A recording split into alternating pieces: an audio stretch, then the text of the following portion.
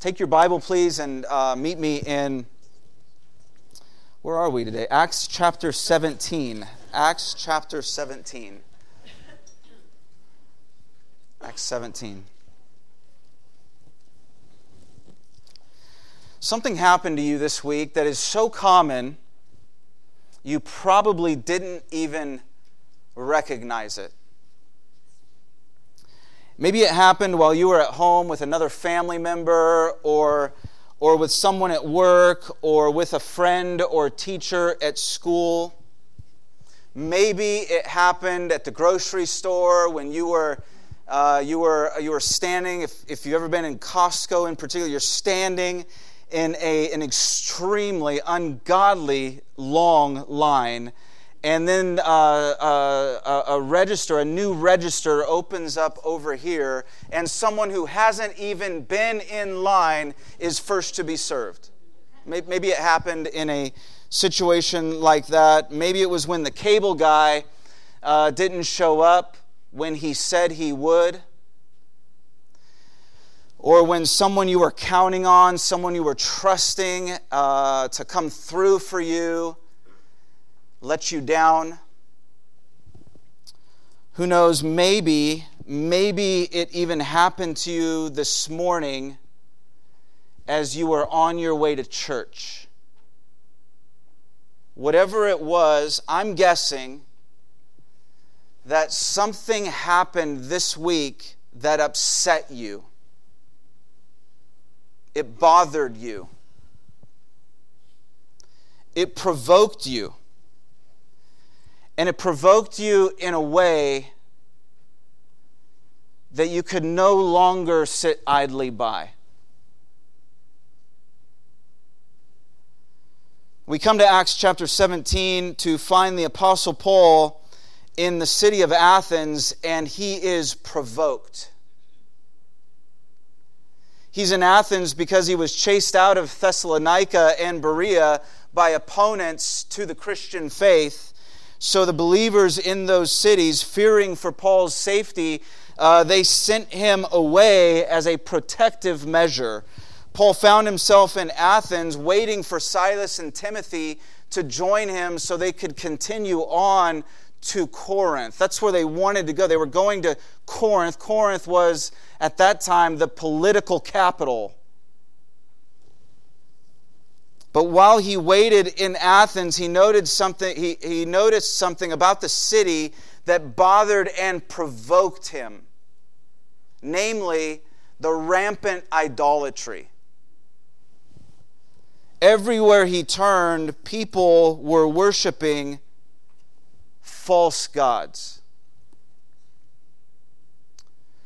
How many of you believe we're living in a post-Christian world? I'm not so sure. I'm not sure that I buy into that. I'm not sure I believe it because it assumes we were living in a Christian world. But the world, as you know, the world has never been distinctly Christian. Even though certain nations of the world come from Christian roots or claim Christianity, that doesn't make it Christian in the biblical sense of the word. But let's just, for the sake of argument, because I set you up on that, and I admit that, and I've even titled the sermon, I've used the phrase post-Christian world, so I set you up for that. So let's assume for a moment that we are in post-Christian times. What then? What should we do, church? What should we do if we're living in post-Christian times? Shall we throw up our hands in disgust? Shall we hang our heads in defeat? Shall we complain and moan and point our fingers? What shall we do? If we're living in post-Christian times, wouldn't it make sense to learn from our pre-Christian forebears whose world was much like ours, and honestly, in many cases, much, much, much worse? What can be learned from them? from those who've gone before us as it relates to our Christian role and responsibility. And at least from this passage this morning, we learn that sharing Christ effectively, hear this, church, sharing Christ effectively, it begins with genuine concern for the lost. And then doing something about it. Let's read this together. Acts chapter 17, beginning at verse 16. Now, while Paul was waiting for them at Athens, his spirit was provoked within him as he saw that the city was full of idols. So he reasoned in the synagogue with the Jews and the devout persons, and in the marketplace every day with those who happened to be there. Some of the Epicurean and Stoic philosophers also conversed with him, and some said, "What does this babbler wish to say?" Others said, he seems to be a preacher of foreign divinities, because he was preaching Jesus and the resurrection. And they took him and they brought him to the Areopagus, saying, "May we know what this new teaching is that you are presenting, for you bring some strange things to our ears. We wish to know, therefore, what these things mean." Now all the Athenians and the foreigners who lived there would spend their time in nothing except telling or hearing something new. So Paul, standing in the midst of the Areopagus, said, "Men of Athens, I perceive that in every way you are very religious. For as I passed along and observed the objects of your worship, I found also an altar with this inscription, 'To the unknown God.' What therefore you worship as unknown, this I proclaim to you. The God who made the world and everything in it, being Lord of heaven and earth, does not live in temples made by man, nor is he served by human hands as though he needed anything, since he himself gives to all mankind life and breath and everything. And he made from one man every nation of mankind to live on the face of the earth, having determined allotted periods and the boundaries of their dwelling place, that they should seek God and perhaps feel their way toward him and find him. Yet he is not actually very far from each one of us. For in him we live and move and have our being, as even some of your own poets have said, we are indeed his offspring. Being then God's offspring, we ought not to think that the divine being is like gold or silver or stone, an image formed by the art and imagination of man. The times of ignorance God overlooked, but now he commands all people everywhere to repent, because he has fixed a day on which he will judge the world in righteousness by a man whom he has appointed, and of this he has given assurance to all by raising him from the dead." Now when they heard of the resurrection of the dead, some mocked. Others said, "We will hear you again about this." So Paul went out from their midst. But some men joined him and believed, among whom also were Dionysius the Areopagite and a woman named Damaris, and others with them. Will you pray with me? Father, we want to thank you for our time this morning in the Scripture. We believe this is your word. We ask then that you would speak to us now from your word, and that you'd give us ears to hear and discern your voice. You'd give us hearts that would not resist what it is you're saying to us, but rather we would receive it gladly and openly and desire to be changed by it. So do this now, we ask, in the name of Jesus, for your glory and for our good. Amen.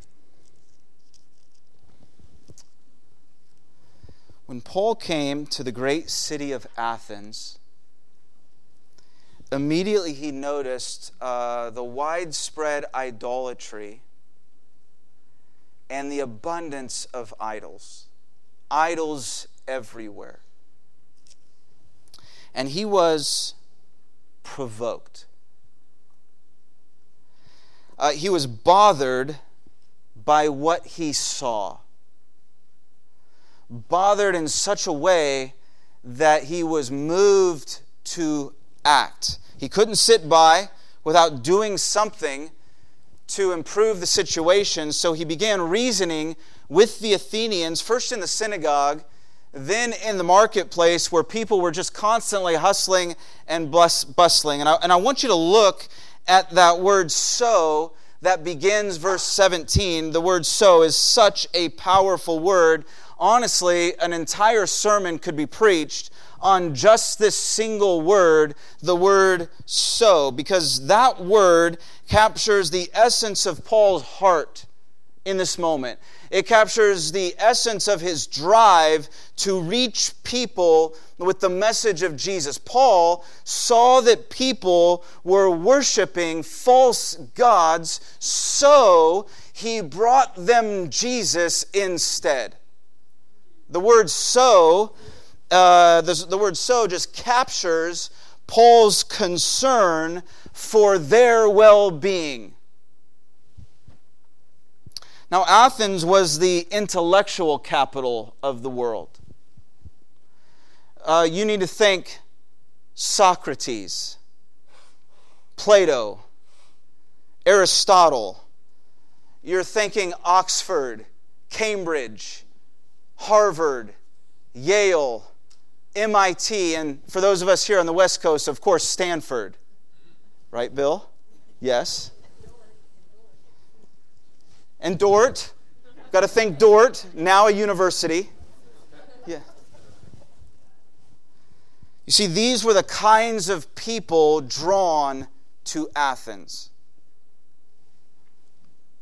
It was also a center for just world-renowned art and athletic competition.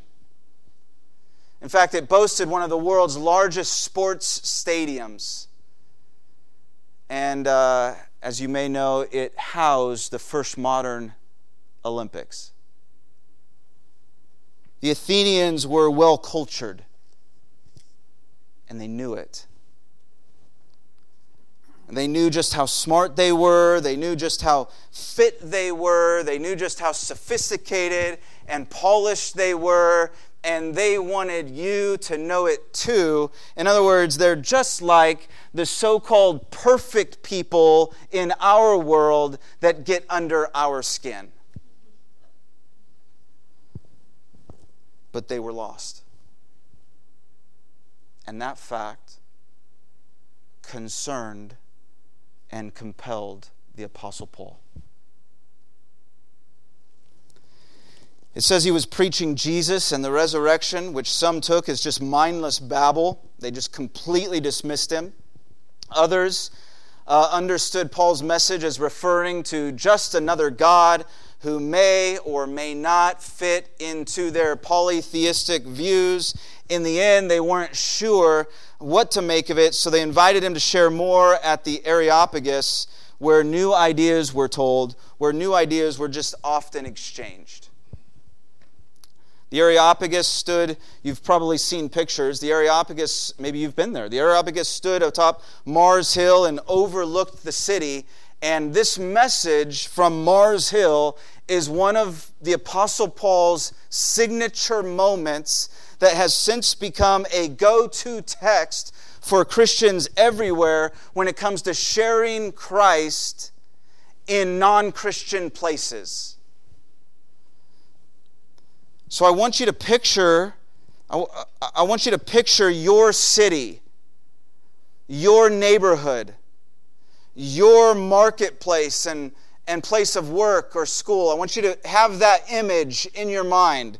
I want you to put yourself in Paul's shoes and personalize this to your situation. See the city, see the sights and the sounds, hear the sounds, smell the smells, see the faces of the people. Maybe you know some of their names, maybe you know some of their stories. And the question is, how can you share Jesus with them more effectively? How do we communicate the message of Jesus to the people in our lives, including those like the Athenians who seem to have it all together, or at least they think they do, and yet they're still worshiping false gods of many kinds?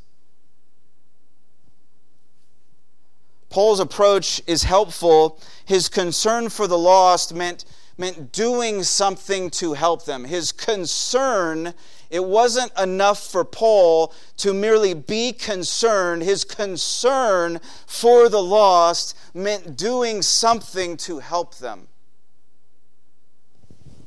And in this case, it meant meeting the people where they are on their level. It meant proclaiming the grandeur and grace of God. And it meant clarifying what God really expects of them.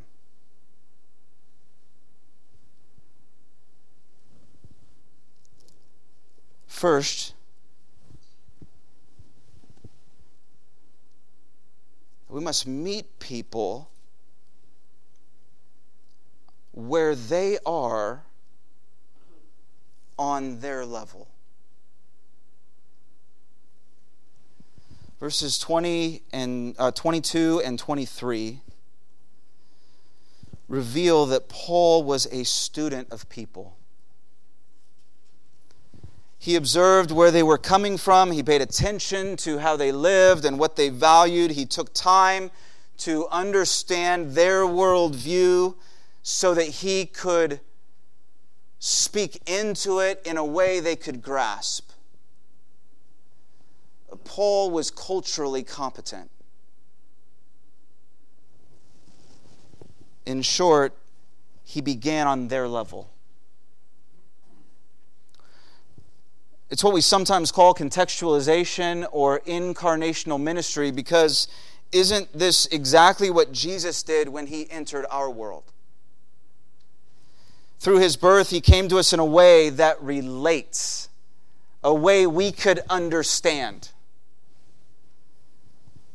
Seeing our idolatrous hearts and knowing how far we've strayed from God, Jesus lived with us and among us in order to bring us to God. You see, life in the Greco-Roman world meant worshiping so-called gods of all kinds. Gods of war, gods of money, gods of sex, a whole pantheon of gods and goddesses whom you could look to depending on your need or circumstance, because a good life meant getting the gods on your side. You were always paying homage to one or more of them, just hoping that they weren't irritable or moody when you needed them most. There was even an unknown God to cover all the bases. It's what we might call a just-in-case God. Like, just in case all these other gods don't come through for me, I'm going to worship this unknown, unnamed God too.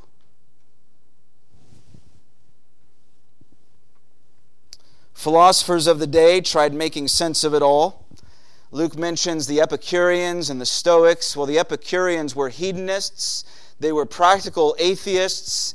Their basic philosophy was that the gods, if there are any, are so distant and uninvolved in our lives. Just live for whatever makes you happy. Pursue as much pleasure as you can, because after all, you're going to die soon anyway. I mean, they are the epitome of eat, drink, and be merry. The Stoics on the other hand, believe that the gods are in everything.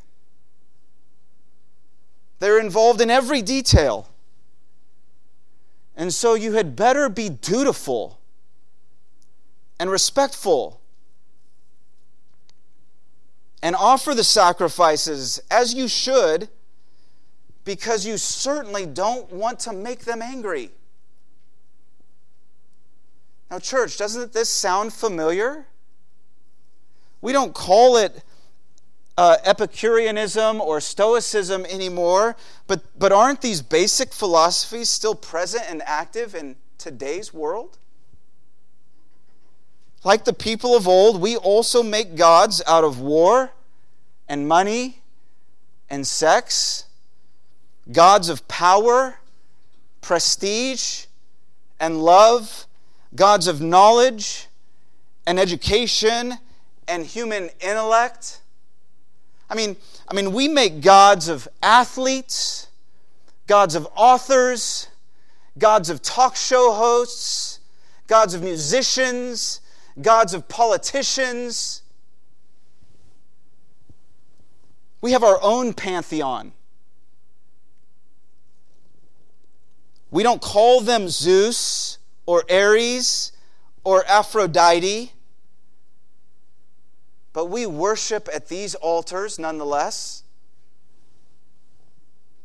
either in pursuit of pleasure like the Epicureans or out of obligation like the Stoics, because when we live apart from the one true God, we're always searching for something more, something to satisfy the longing within. Like them, people today still worship what they do not know for reasons they may not understand. The church, or church, the responsibility therefore falls on those who know the truth to share it with those who don't. But to do this better, we must observe and learn where people are coming from. We must build bridges that span the gap between where they are and where they need to be. Listen, waiting for them to just stroll into church one day won't cut it. Most people don't just stroll into church. Similarly, standing on our side of the chasm and just shouting at them over to their side, that won't cut it. We must go where they are and personally help them across. One of the first books I read when I came on staff here at East Parkway over 19 years ago is a book titled Between Two Worlds by John Stott. Have any of you heard of it? You need to know this book. To this day, this book is a must-have when it comes to preaching and proclaiming the message of Jesus. And it is. It's written primarily for preachers, but it's really about proclaiming the message of Jesus. This book has impacted preachers worldwide, including me and anyone else who wants to learn how to share Christ effectively. And the basic premise of this book, again, it's called Between Two Worlds. The basic premise is that we're all living, all of us, we're all living in this space between the world of God and God's truth and the world of fallen humanity. We're somewhere in this space between these two worlds. So to effectively bridge the gulf between these two worlds, we must, in Stott's words, we must be equally earthed in both. Hear this. It's not enough to camp in the world of God's truth without ever entering the world where real people are struggling with real issues that have eternal consequences. Learning Scripture should always be coupled with learning people so that we can effectively help people learn who God is and what God is saying. Paul was equally earthed. Paul met people on their level. Paul took time to observe and understand their lives so that he could effectively introduce the truth of God into their worldview. By starting where they are on their level, notice he drew attention to the unknown God as a way of sharing the truth of God, saying in verse 23, "What you therefore worship as unknown, this I proclaim to you." Right? So now he's connecting dots. Which leads to the second truth. Proclaim the grandeur and grace of God. Proclaim the grandeur and grace of God. In verses 24 through 28, Paul is proclaiming the godness of God. Not one God among many, but the one and only God, the one true God. He's sharing with them both the grandeur of God as well as the grace of God. First, he highlights God as creator in verse 24. He starts where it all started, saying that God made the world and everything in it. Therefore, he's saying to them, listen, he doesn't need us to make anything for him. He doesn't need us to make any representations of him. He is Lord of heaven and earth. He isn't confined to temples made by human hands. Nor is he served by human hands, verse 25, as though he needed anything. You see, Paul is saying he sustains our lives, not the other way around. He gives life. He gives the breath of life. He gives what's needed for life. From one man, Adam, he populated the earth and is sovereign over the nations of the earth, as verse 26 makes clear. You see, God has determined when you would be born. God has determined where you would be born, where you would live. God has allotted your time and your place in history. And all of this is meant to convey the grandeur of God. That He alone is God, and by God's grace, verse 27, it's all designed by Him to prompt us to seek Him.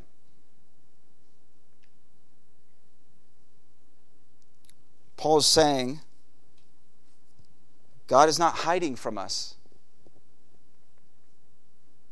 God is not avoiding us. God is not looking for reason to smite us, as many of their gods did, or so they thought. No, God thoroughly knows us, and He wants us to know Him, and so He has drawn near to us. He's not far from any one of us, though He is Creator and the author and sustainer of life. He's greater than we can ever imagine. He's also closer than we even realize. That's what he's saying. This one who made the world and everything in it is right next to you. He's right there. He's very close. Years ago, I had the opportunity to go to Rome. And being in Rome, I went to Vatican City. And of course, when you're in the Vatican, you must see the Sistine Chapel, because the artwork in the Sistine Chapel is absolutely stunning. Specifically, the ceiling of the Sistine Chapel. It's where Michelangelo spent over 4 years on scaffolding, mostly lying on his back, painting with incredible detail his interpretation of Genesis. Unfortunately, for me, being just 18 years old, I was distracted by other things. Things that distract 18-year-old boys, like 18-year-old girls. And so I didn't appreciate the brilliance of what I was seeing as much as I should have. But one of the things you'll notice on the ceiling of the Sistine Chapel is that famous image where God's finger is touching Adam's finger. You've seen this. Well, this is part of a larger scene known as the creation of Adam. And in this scene, as you can see, God is pictured to the right. He is above Adam, and yet he is stretching to reach Adam. Adam is on the left, and he's sitting rather passively, but he's responsive to God's touch, a touch that not only gives life to Adam, but to all humankind. And I think this picture illustrates God's grandeur and grace perfectly. His grandeur in that he is above us, he is greater than us, he is creator, but his grace, notice, in that he is stretching, he's almost straining to reach us and touch us and give us the gift of life. You see, God is initiating the contact in this photo, in this painting. So we see God's grandeur and God's grace here. That's the message Paul shared with the Athenians that day, that God is far greater than us, and yet he graciously draws near to us. And then in verse 28, he quotes from two of their poets. First from a poet named Epimenides, from a poem written centuries earlier, written about Zeus, where Epimenides said of Zeus, "In him we live and move and have our being." And then Paul quotes a Stoic philosopher named Aratus, who lived in the 3rd century before Christ and wrote, "We are indeed his offspring." And again, Aratus was likewise referring to Zeus. Now, this is fascinating. You see what Paul is doing here. Paul is pulling from people they knew and respected, saying these things you've been reading and thinking all these years are basically true. But they don't refer to Zeus. It's about God. He's using their own sources to build a bridge. Because as far as Paul was concerned, church, hear this, all truth is ultimately God's truth, regardless of how it's packaged.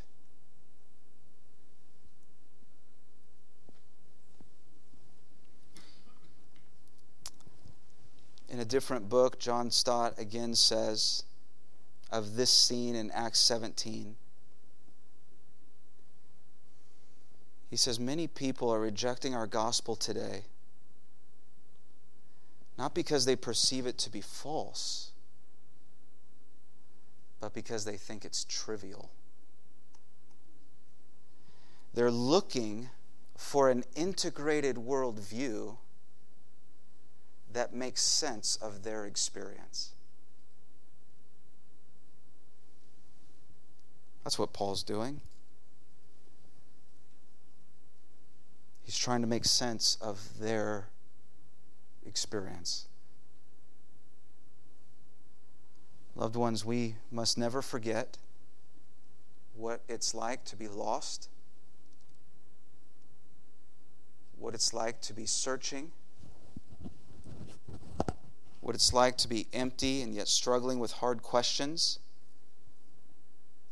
Most people are trying to make sense of the world, and when we come with compassion and understanding to present the grandeur and grace of God as Paul did, we're poised to help them see just how near and relevant He is to their situation.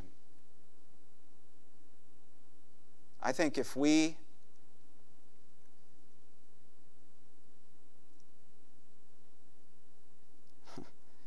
spent at least as much time learning people as we do learning Scripture, and thinking about how do we communicate this truth to these people in a way they'll get it. I think that's what Paul would want to say to us. Don't expect them to come to your Bible study. You bring the truth of the Bible to them. And to do that effectively, you got to know them. You got to learn them. You got to learn what makes them tick. That's when you can most effectively proclaim the grandeur and grace of God. And then finally, thirdly, we must clarify what God expects of them. Once you meet people where they are on their level and introduce the reality of God into their worldview, take the next logical step by clarifying what God expects. He expects a response, specifically repentance. Verse 30 says, the times of ignorance God overlooked, but now He commands all people everywhere to repent. And I just want us to see how grace-saturated this statement is. Because it reveals how God has patiently, mercifully, graciously overlooked our past ignorance. But also, it's also grace-saturated because it says that all that God asks of us now is to leave our life of sinful idolatry and return to Him. That's it. Like, God does not expect us to pull ourselves up out of the mess we've made. God does not expect penance for all of our bad deeds and decisions. God does not expect that we clean up our own idolatrous hearts. What God does expect is repentance, which involves a turning around to your way of life. It means to turn from going your own way to go God's way instead. Paul is arguing that rescue from sin and ignorance is not found in anything we bring to the table. It's not found there. It's found in Jesus, just as he was saying earlier in the marketplace. It's found in Jesus and in His resurrection. Therefore, it makes no sense to make idols out of gold or silver or stone, because that's not the kind of worship God wants. God doesn't want our idols. God doesn't want anything we manufacture. What could we possibly make that God doesn't already have?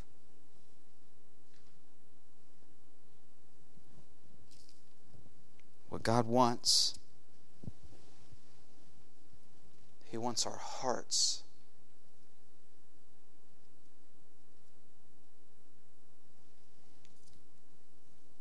True repentance always begins in the heart. He wants our hearts. He wants hearts that hope in Christ. Because, as verse 31 continues, because a day is coming when God will judge our lives according to His standard of right and wrong. According to His standard of right and wrong.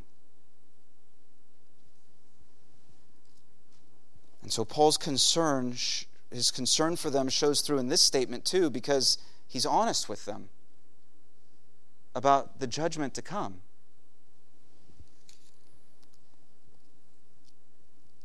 Because we are created by God, we are accountable to God. Because God is righteous, we are held to His standard of righteousness. And those who haven't repented will be judged accordingly. Those who don't rely on Jesus, they will be judged on their own degree of righteousness rather than the righteousness of Christ.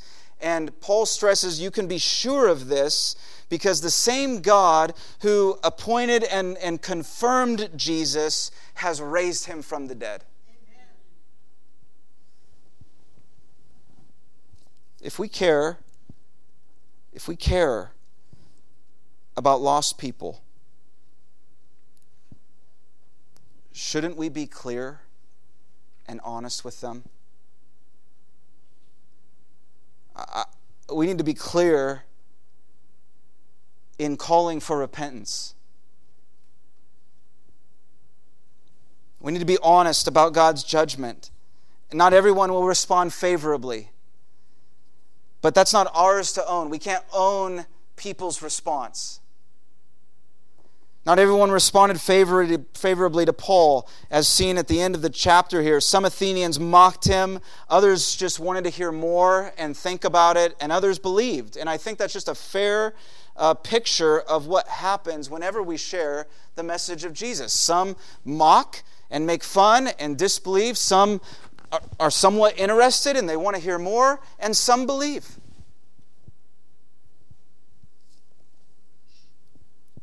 Sharing Christ effectively begins with genuine concern for the lost, then doing something about it. It means meeting people where they are on their level. It means proclaiming the grandeur and grace of God.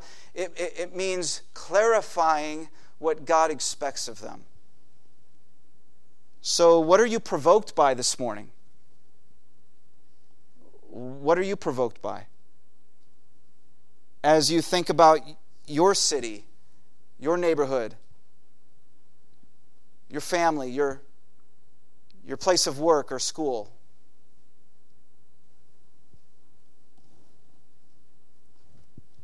What are you provoked by? And what will you do about it?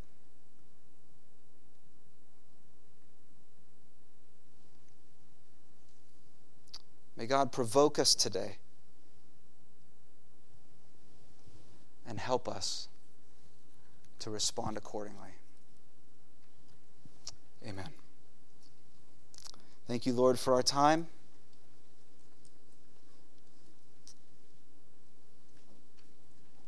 Where to begin? God, I think we all, each one of us, I think we all just we want to begin by confessing how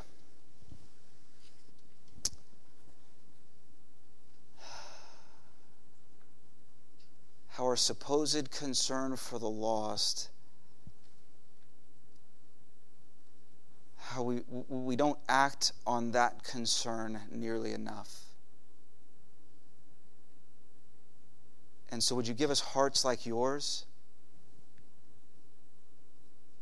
We need spiritual transformation in this regard so that we could move out in the power of the Holy Spirit and in step with the Holy Spirit and bring the message of Jesus to those who need it. And so even this week, I would pray that you would make us mindful of these things. Help us to meet people where they are on their level. Help us to proclaim your grandeur and grace. Help us to be very clear about what you expect of them. Go before us and make the way. We'll pray for divine appointments this week. God, that even just represented in this room, that there would be numerous divinely appointed encounters where what we've heard today from your word could be applied. Do that, we pray, for your name's sake. Amen.